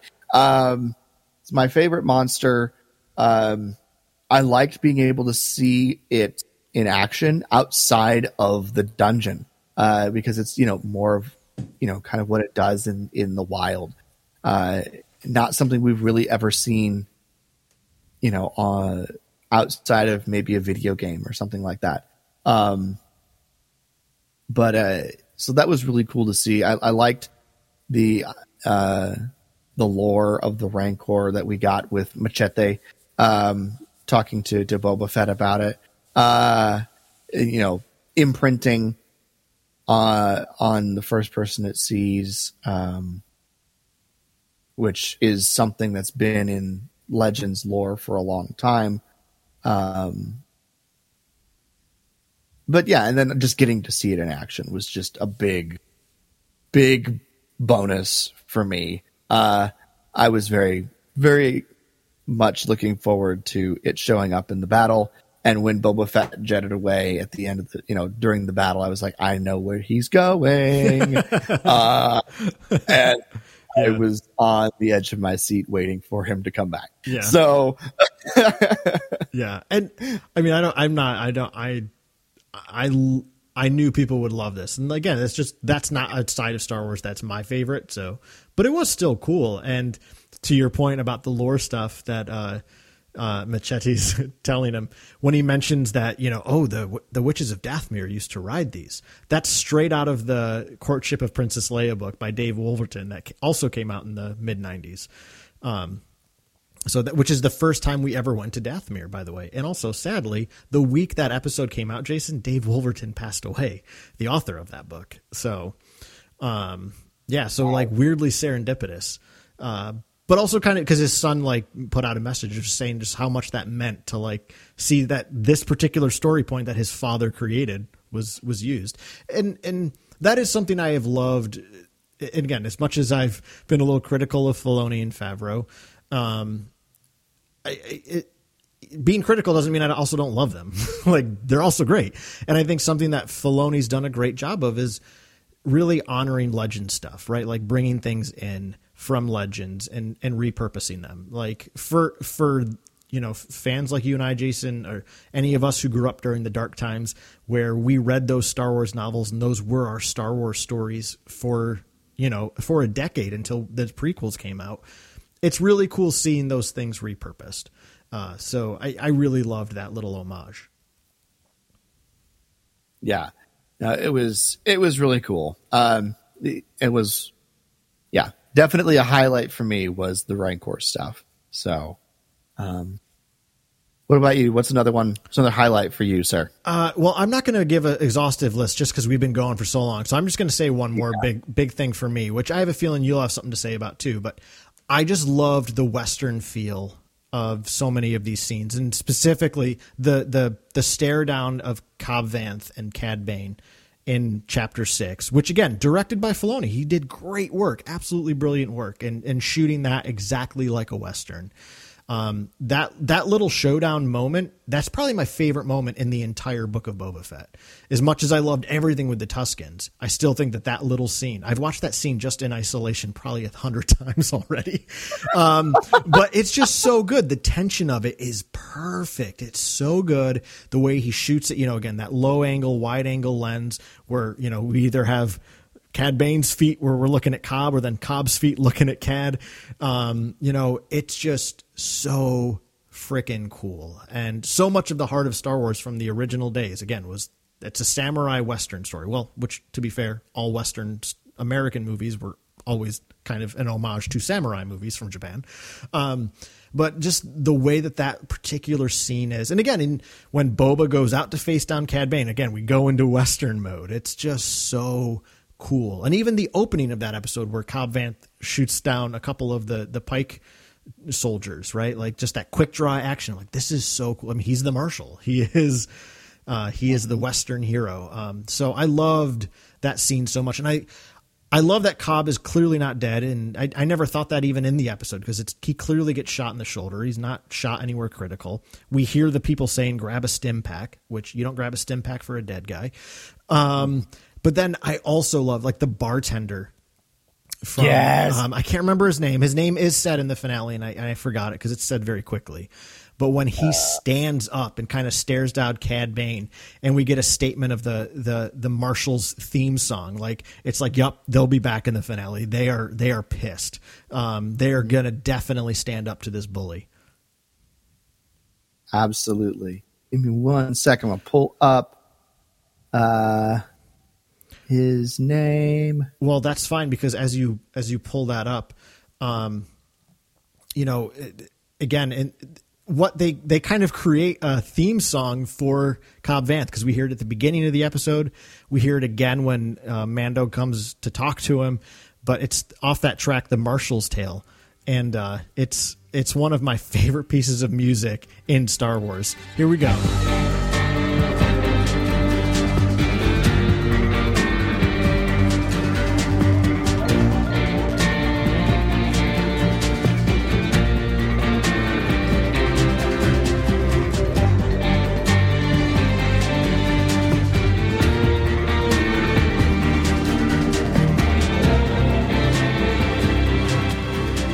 So I love that they repurpose that for Cobb Vanth, almost like it's his theme.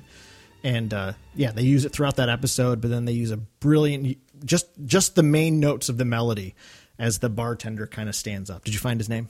Yeah. Yes, it's Tanti. Taanti.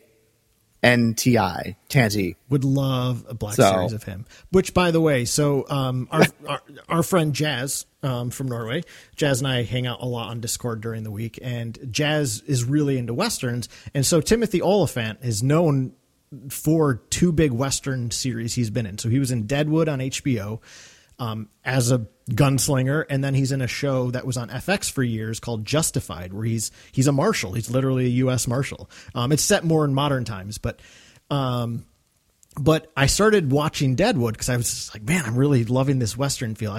Deadwood's not working for me, is what it is. But there's a bartender character in Deadwood, and that actor plays the bartender in Book of Boba Fett / Mandalorian. So it's just really cool that they brought in Timothy Oliphant and the other guy. And again, I don't know his name, but just a cool little tidbit. Nice.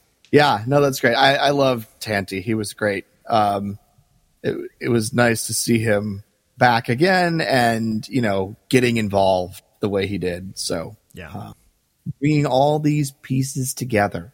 But yeah, I will say, the Western feel has been fantastic. It was nice to see, even though we didn't get a lot of her, even though she's, featured heavily in the show, Fennec Shand. It was nice to see her get her moment at the end of that finale episode when she's in Mos Eisley and takes out the entire leadership hiding there in less than a minute. She's called Master Assassin. Yeah. Fennec Shand. Yeah. Yeah. So, yeah, that was pretty good. I was very happy to see that because I was missing her in the battle, but that's not where she's best suited. she is an assassin. And so we got to see her do what she does best. And that was pretty cool. So, yeah, absolutely. So, any last highlights for you?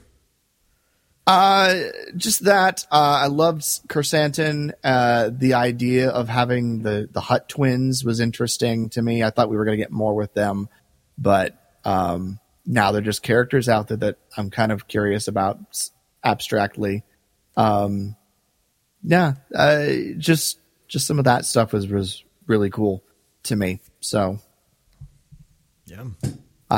Don't have much else specifics because we've been going for a while. So probably about time to stop gushing over Book of Boba Fett. Yeah. And again, like I'm sure we'll come back to visit things in particular in the future. But we definitely wanted to get out just kind of a broad season review. I will say one other thing, one other highlight that we need to make sure we mention: the music. Yes. Thank you. The music. Yes. In the show lives up to what Ludwig Göransson did for Mandalorian. Obviously, some of the themes that Göransson came up for The Mandalorian were reused here, and then Joseph Shirley. Joseph Shirley, thank you. Yeah. Joseph Shirley is the composer for this show, and he did a great job. Yeah, Ludwig did compose the theme, though. The Book of Boba Fett theme is Ludwig. He did that as well. Kind of like John Williams doing the theme for Han Solo, even though John Powell did the rest. Exactly. Yeah, but I'm right with you. In the last couple of days, like I said, kind of at the beginning, volumes 1 and 2 are both now out, available on digital music. I've been loving listening to them. There's so many great tracks. If you're a Star Wars fan, if a Star Wars music fan aficionado like we are, definitely recommend checking out these scores. They're absolutely brilliant. Absolutely. 100%. Yes. Unfortunately, it is time to start wrapping up the show. Perfect. By the way, the actor who did that voice, Michael York, freaking Michael York, famous Academy Award-winning actor from the 70s. Weird sidetrack. Anyways, anything else before we close down this episode, Carl? How can people get a hold of us? Yeah. Well, like I said at the beginning, we are going to be starting our This Is Madness tournament in just a couple of weeks. So definitely be watching. Definitely our Instagram. Again, we're still up in the air about Twitter at this moment. But yeah, hopefully you'll participate because we're having a lot of fun with it already. We are on Instagram at The Wampa's Lair. You can follow us on Twitter at Wampa's Lair, and can always email us at wampaslairpodcast@gmail.com. Absolutely. And once again, a reminder, we will not be back next week because Carl's doing the Marvel show with Katie. So if you aren't subscribed to Marvelous Musings, please go do that because they're awesome friends of mine and I want you to support their show.